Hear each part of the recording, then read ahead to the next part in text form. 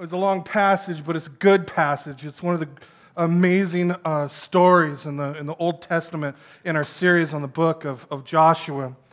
For those of you who don't know me, if this is your first time here, my name is Matt Ortiz. I'm one of the pastors here, and if we haven't met yet, please introduce yourselves to me after the service. I'd love to get to know you, and it's our goal, our hope, our desire that you feel like you're part of the family here. So if this morning we don't have the slides that we normally have on Sunday. There were a few other things going on this week. It's important for you to know that you have, like you do every single Sunday, you have an outline in your bulletin. You can follow along, track with me to see where we are in the sermon. And if I'm like 30 minutes into the sermon and I haven't even got through my introduction yet, you know you're in trouble. But if you know that if you're following along, I think you'll be able to comprehend it a little bit better. So please feel free to follow along in the outline. So our topic this morning is salvation. It's that simple. Our topic is salvation. Everyone wants salvation. But the question is, what is it? What is salvation? Now, most people in the good old US of A think in terms of, when they think of salvation, think in terms, they use different words like freedom and fun, right? And then we chase it with money, we chase it with sex, we chase it with power and beauty and comfort and success. Others may look to religion, keeping the rules and the religious rituals. But what about Christianity? Well, most people in the good old US of A lump it into the category of religion. And they say, in Christianity, you seek salvation by loving and obeying God. Wrong. That is not Christianity. And sad to say, a new survey just came out by the Pew Research Center that confirms that most people in the church don't even understand salvation. It's like the Reformation never happened. Today, we are looking at a story of salvation here in our Joshua series. And it's the story of Rahab, a woman who was enslaved by prostitution. Now, what is it about her story that shows us what Christian salvation is? Here's what we're going to be unpacking. That this story is about salvation by grace through faith in Jesus. All right? That's what we're going to be unpacking. And first of all, this story is about salvation, okay? This story tells us that God's judgment is coming, that the invasion of the promised land, the commentators will tell you that it's a preview of the final judgment. It's like a warning sign. It's like the news stories you hear telling, Florida and the Caribbean and Texas that a hurricane is coming. It's a very loving, gracious thing for us to be told about this. And you know what? I know there are a lot of really thoughtful people who don't like this idea of judgment and don't believe in it, and I get that because it's dreadful. It's dreadful. We'd rather imagine that it's not real, that it doesn't exist. But I want to ask you something this morning. I want you to wrestle with something this morning. How sure are you that there isn't a final judgment? How sure are you that God won't hold us accountable? I mean, are you sure enough to bet your eternal destiny on it? Have you ever been so sure about something only to find out later that you were wrong? We don't like to think about it, but that does not mean that it's not gonna happen. This story warns us, lovingly, graciously warns us that a judgment is coming, but it also says that there is a way, thank God, to escape this judgment. And the question is how? And you know what? That's the surprise of the story. That's the surprise of the Old Testament. That's the surprise of the entire Bible. And that's why so many people misunderstand it, because it's counterintuitive and not what you think it is. So, this story is about salvation. It's not just about a story about salvation, it's a story about salvation through grace. Meaning, you don't deserve it. You can't earn it. And you can never, ever repay it. It is a gift of God's grace. So how do we know that it's a gift of God's grace? Well, look at Rahab. Rahab shows us. Now, I'm sure there were other people in Jericho that lived, a better life than Rahab did. But she was the one who was saved and everybody else was destroyed. Why? Because the point of the Bible is that we are not saved by our morality. We are not saved by our religious practices. We are not saved by some vague spirituality that we make up as we go along. We are saved by grace. It is a gift. And so how do you get this gift? By faith. This is a story about salvation by grace through faith. Rahab put her faith in the God that saves us by grace. She had heard about what the Lord had done for his people, saving them out of slavery in Egypt. She's thinking, this is not like any other God that I have ever heard of. This is not like any of the idols that we worship. I need for him to save me from this coming judgment. And so she trusted him as her only hope for salvation. But there's more. This story is about salvation by grace through faith in Jesus. Now, how does this story point us to Jesus? Well, what happened to the walls of Jericho? You all remember the song if you went to Sunday school, right? Joshua fit the battle of Jericho and the walls came tumbling down. That's right. Now, did all of the walls come tumbling down? All of it except for one section. One section. There was one house that was part of the wall that was still standing. Now, here's what I want you to do. Put yourself in that time in the sandals of an Israelite. All right? Looking at that. One house that is standing, everything else is destroyed, and what do you see? You see a scarlet cord hanging from the window. Now, the tendency for some, we're told that the whole Bible, including the Old Testament, points us to Jesus, and so it can be kind of easy to jump ahead and go, oh, the scarlet cord is Jesus' blood. But that is to allegorize this story, which gets sloppy, and then we end up overlooking critical context and a significant key to the story. Now, judgment came to everyone except those inside a house with a scarlet cord on it. And if you are an Israelite standing there looking at all of this, what do you think of? Yes, I heard it. You think of the Passover. That's exactly right.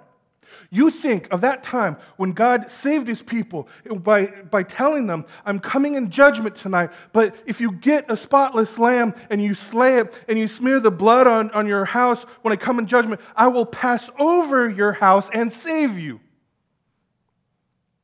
And ever since then, God's people knew that salvation is by grace through faith in a perfect substitute who sacrifices his life in our place. In the Old Testament, God's people knew that this pointed them to the promised Messiah, to the promised deliverer. And then in the New Testament, the prophet, John the Baptist, sees Jesus. And what does John the Baptist say when he points out Jesus? He says, "Behold, the Lamb of God who takes away the sin of the world." John the Baptist teaching us that Jesus is the fulfillment of the Passover, that Jesus is our true Passover lamb, that he is the ultimate Passover lamb that takes away the sin of the world. And so, we have two key points here. The first one is this, if you're taking notes. The first one is that God saves you by grace through faith in Jesus. God saves you by grace through faith in Jesus. At the moment that Rahab put her faith in the Passover lamb who saves, there were three things that happened immediately to her that lasted forever. And in the moment that you put your faith in the Lord Jesus, the same three things will happen to you in your life and will last forever. The first thing is this. The first thing that happens is that you're right with God. You are right with God. So I have a question for you. Let me ask you this. Do you think Rahab, maybe, probably struggled with shame? Yeah, just a little bit, right? Or maybe a lot.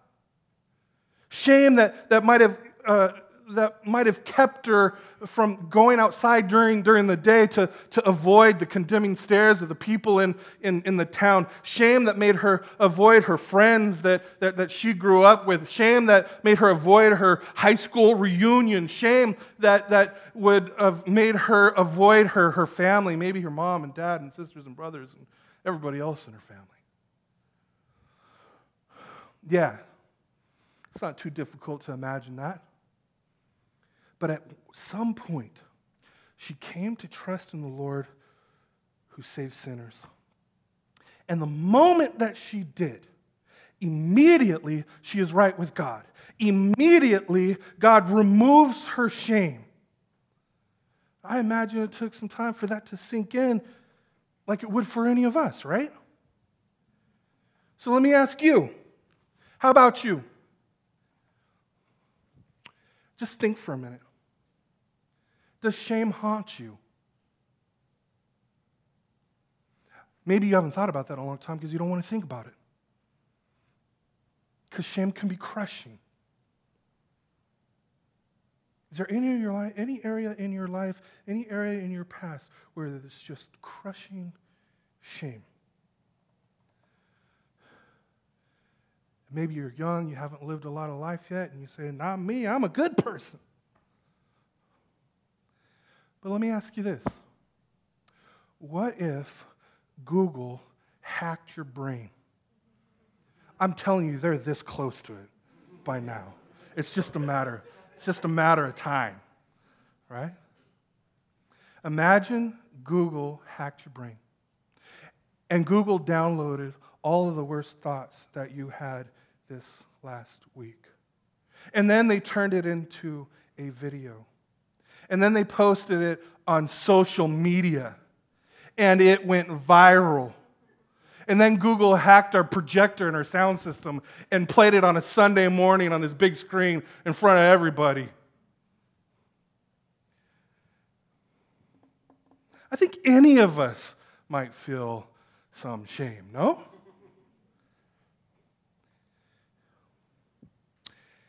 And then if we had any self-awareness at all, our greatest shame would be that we're not ashamed of the things we really should be ashamed of. Look, not everyone has the self-awareness that we prostitute ourselves on a regular basis. Let me explain. We are constantly giving our love and loyalty to other lovers, to false idols. We chase things like freedom and fun or comfort and respect, even if it means that we turn our back on our loving, gracious God. Even though we turn our back on our loving, gracious God, even though these other things that we are chasing can't deliver, and they set us up and let us down and rip us off, and yet we still turn on our back on God for these things. And they fill us with anxiety, they fill us with discontent, and they lead us into shame that crushes us. And then we act like God is not enough. We'd rather have these other things that rip us off and crush us. And we will do anything to chase that comfort, that fun, that freedom, that respect. Jesus never, ever chased the comfort lover or the respect idol. He was willing to be stripped, mocked, beaten, nailed to a cross like the most vile criminal. He lived for us, and he died for us. It was the most sacrificial act of loyalty to God and us that the world will ever see. So, the moment you trust in Jesus, your video, your record is destroyed forever. It is wiped out. And here's the thing.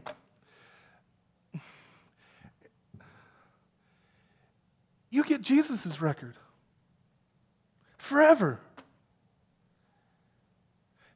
And your shame is removed. But when I say that it's removed, I'm not saying it just somehow kind of magically disappears. It's removed and placed on Jesus.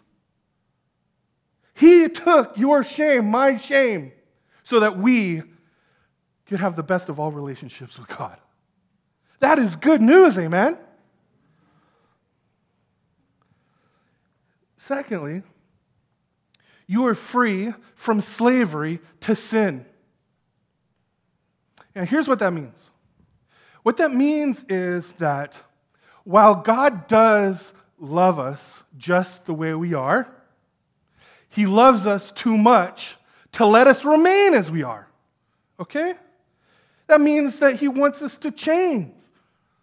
I mean, He calls us to change, and then He empowers us to change by His grace through faith in Jesus. I imagine Rahab trying to get out, vowing to stop, to get a new job, to get a new life. But then she keeps getting dragged back into it. I mean, who would hire me? Who would marry me? I'm trapped in this. I'm enslaved. And then she gets dragged back in. But then she hears about this God who delivers His people from slavery and Egypt. And she thinks, you know what? Maybe He can set me free too. And so she trusts Him, and then God saves her. So how about you? Think about your life right now. Are you still a slave to sin? Or maybe you know you've been set free, but you forget and you keep acting like a slave to sin. And maybe you feel trapped.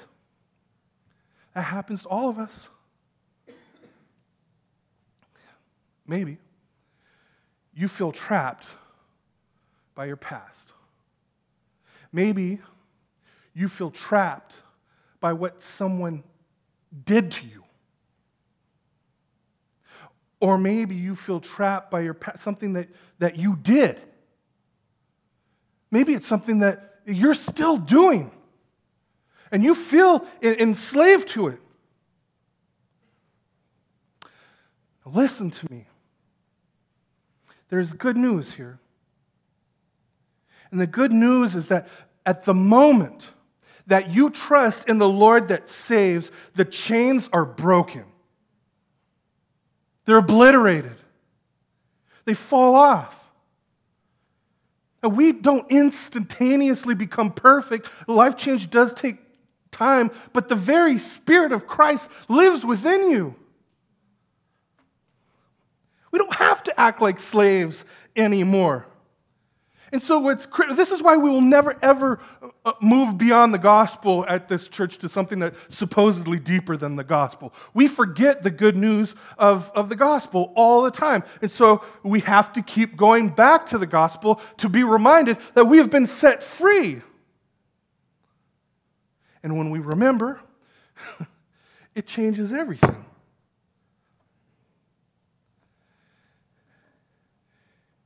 You're free from slavery to sin, and you're free to change.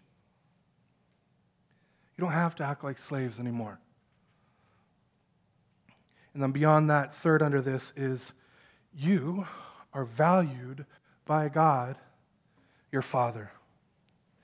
You know what? Every single one of us, at some point or another in our life, most of the time for most of us, you have a deep longing to be valued by someone that you respect. Right? I imagine Rahab was no different. Instead of Rahab feeling valued and beautiful and cherished, feeling worthless, dirty, and used. Men would use her, dump her, and walk away. But then she hears about this God who not only delivers his people from slavery and shame, but he also leads them in the wilderness, which means that he dwells among his people because he values his people. If only I could be valued like that too. And then suddenly there's a knock at her door, and there she opens up the door, and there are two of Joshua's spies standing there. Out of all of the homes in Jericho, the Lord sent these two to Rahab's house. The Lord valued her, and she trusted in the Lord who values her. And he was not ashamed of her. In fact, we are told in the scriptures that God worked out history in such a way that she is in the genealogy of Jesus Christ. That is amazing grace. She did not earn that. That was a gift from God. He lifts her up. So how about you? There are no shortages of surveys that indicate that a large percentage of us struggle with insignificance, worthlessness, and feeling like a total loser. The gospel of Jesus shows you the value that God gives you.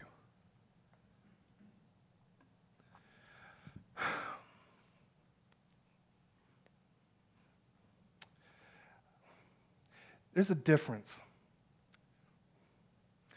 in the way the Bible is preached, even in the illustrations that are used. I remember when I was a kid hearing, I can't remember what preacher it was, but it was a typical message that focused on behavior. You should do this, here's a Bible verse. You should not do this, here's a Bible verse. And then, some stories to, drive home the point. I remember him telling a story about how some guy walked up to a woman and said, will you sleep with me for $5,000? And she was like, are you serious? Yeah, are you serious? No, I don't think so. Would you sleep with me for $5? And she said, no, what do you think I am? She said, I think I've already determined what you are. Now we're just negotiating the price. And that was supposed to really kind of leverage shame to get people to behave or be good. There's a theologian named Francis Schaeffer. Different type of illustration.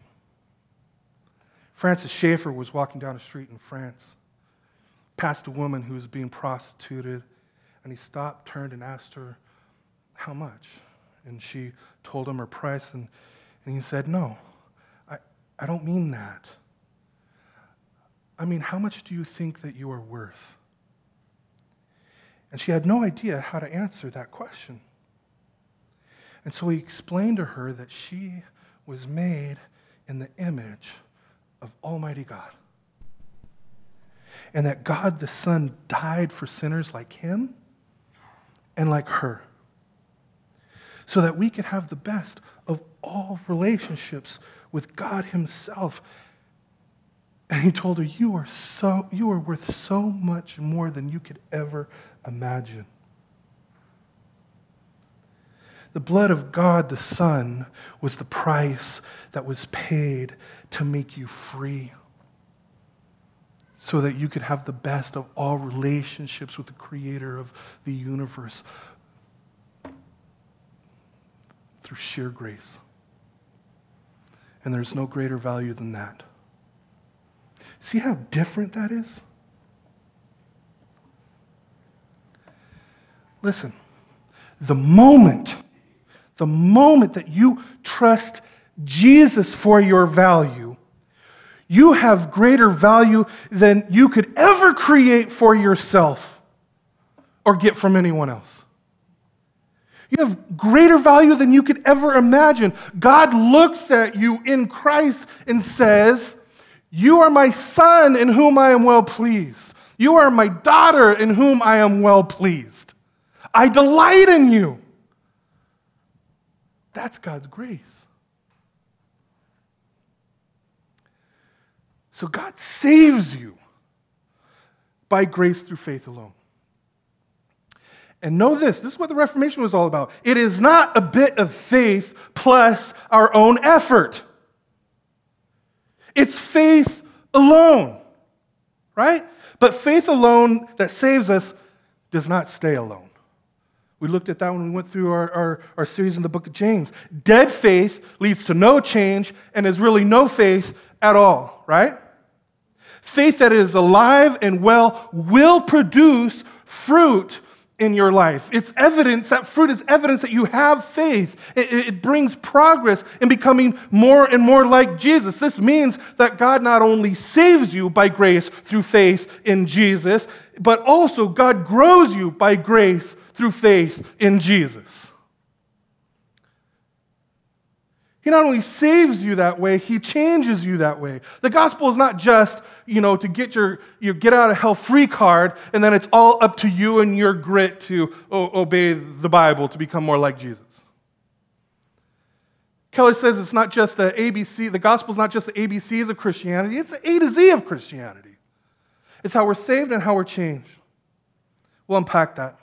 It's in a couple of areas that I think are three areas that we see, at least in this passage, of different ways that his grace changes us. And the first one is this, if you're taking notes. You will risk.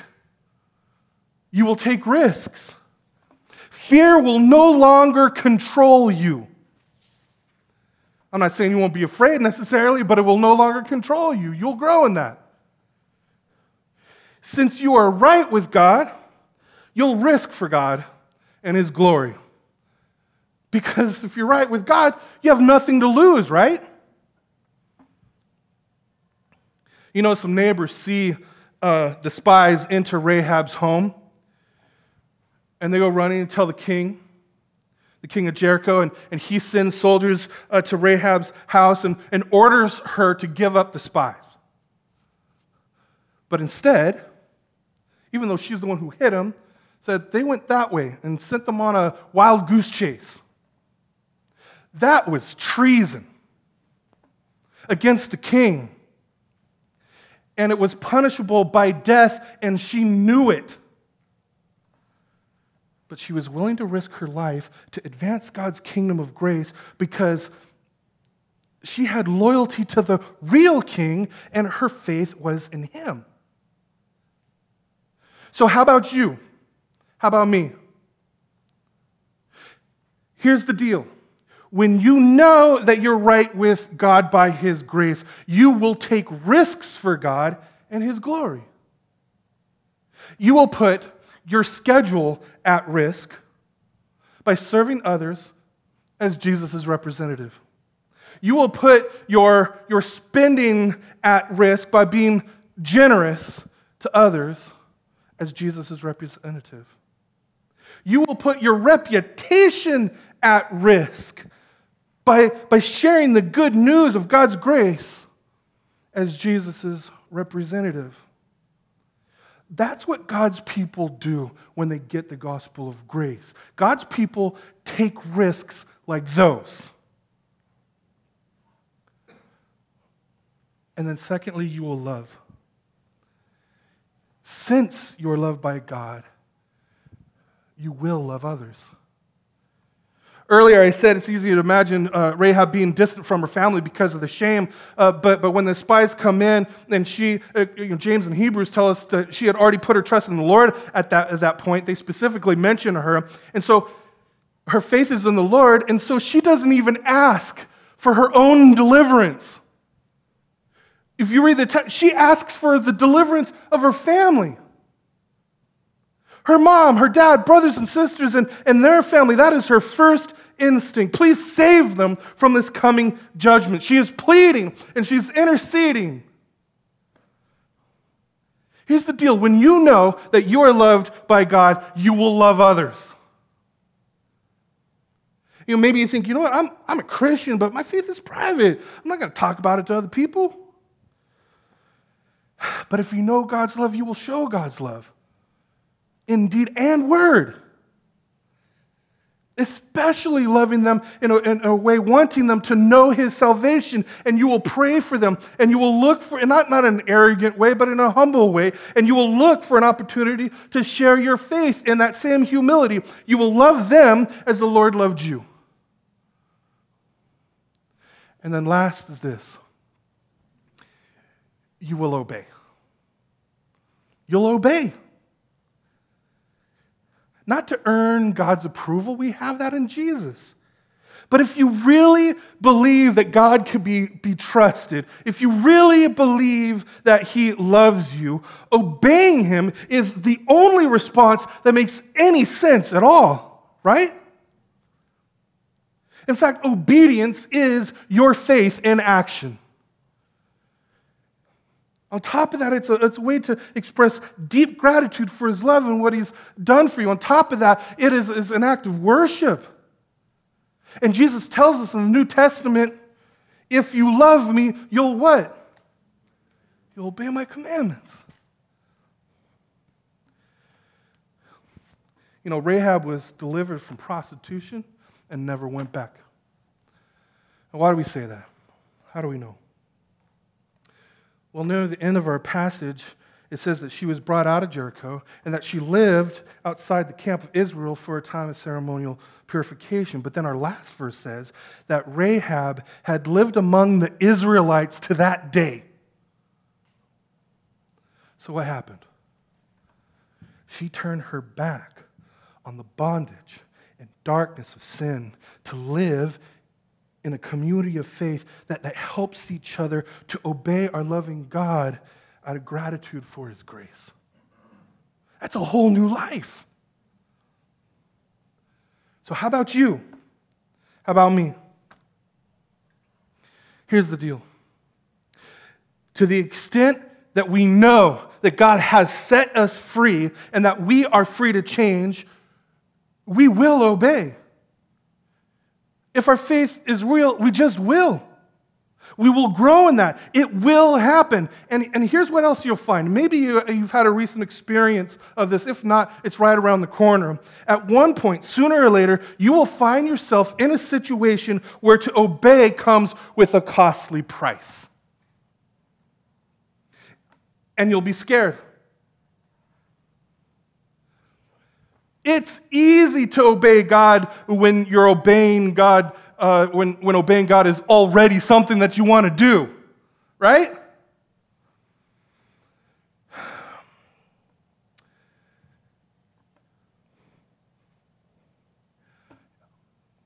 Sometimes obeying God will cost you something. Maybe, who knows what it is? Maybe God's calling you to be generous, and you're afraid, I can't afford to be. And so you just write it off. Some of the most generous people I know are some of the poorest people I know. Or maybe you're in a relationship, and the nature of the relationship dishonors God. But you're afraid to obey God in that relationship because you're afraid that you're going to lose that person. And so sometimes obeying God will fill you with fear. It's easy to obey Him when it's exactly what you want to do, but maybe right now you're struggling with something. The decision to obey because you don't know if God can be trusted in this situation. I want to encourage you.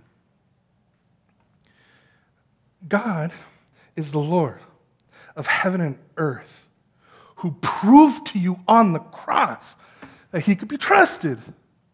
What more does He have to do? The answer, by the way, is nothing. Nothing at all. He saved you. And it's not rational to not trust Him enough to obey Him. So trust Him. And what greater way is there to glorify God than obeying Him when we know it'll cost us something? He is worthy, amen? I'll close with this. Everyone on the planet Earth knows who Johnny Cash is. That might be a slight exaggeration. I don't know. But almost, right? No other artist has more cross appeal or crossover appeal than Johnny Cash. And not just because of his music. He's been respected for a long time for being open and honest about his struggles, his addiction, his divorce, all of his failures. And he was also open and honest about his salvation that was by grace that he could never earn. And he recognized and acknowledged God's grace in his life, and he sang about it, and like grace in his marriage to June Carter, grace in his agonizing recovery from addiction, and above it all, grace that he experienced in Jesus Christ, whom he worshiped as Lord and Savior. One author in an article about Johnny Cash said this, that the primary spiritual yearning of the postmodern generation, our generation, can be expressed in the form of a question. And that question is, in the end, will anyone be there for me? And he says, that yearning is the yearning for salvation. And the writer goes on to say, Cash was convinced that the answer to that question is yes. In the end, Jesus will be there for all who put their faith in him, because salvation is by grace. By grace through faith in Jesus Christ, our Lord, our Savior, and our King. Put your faith in him. Obey him. He can be trusted. Amen? Amen. Would you bow your heads with me?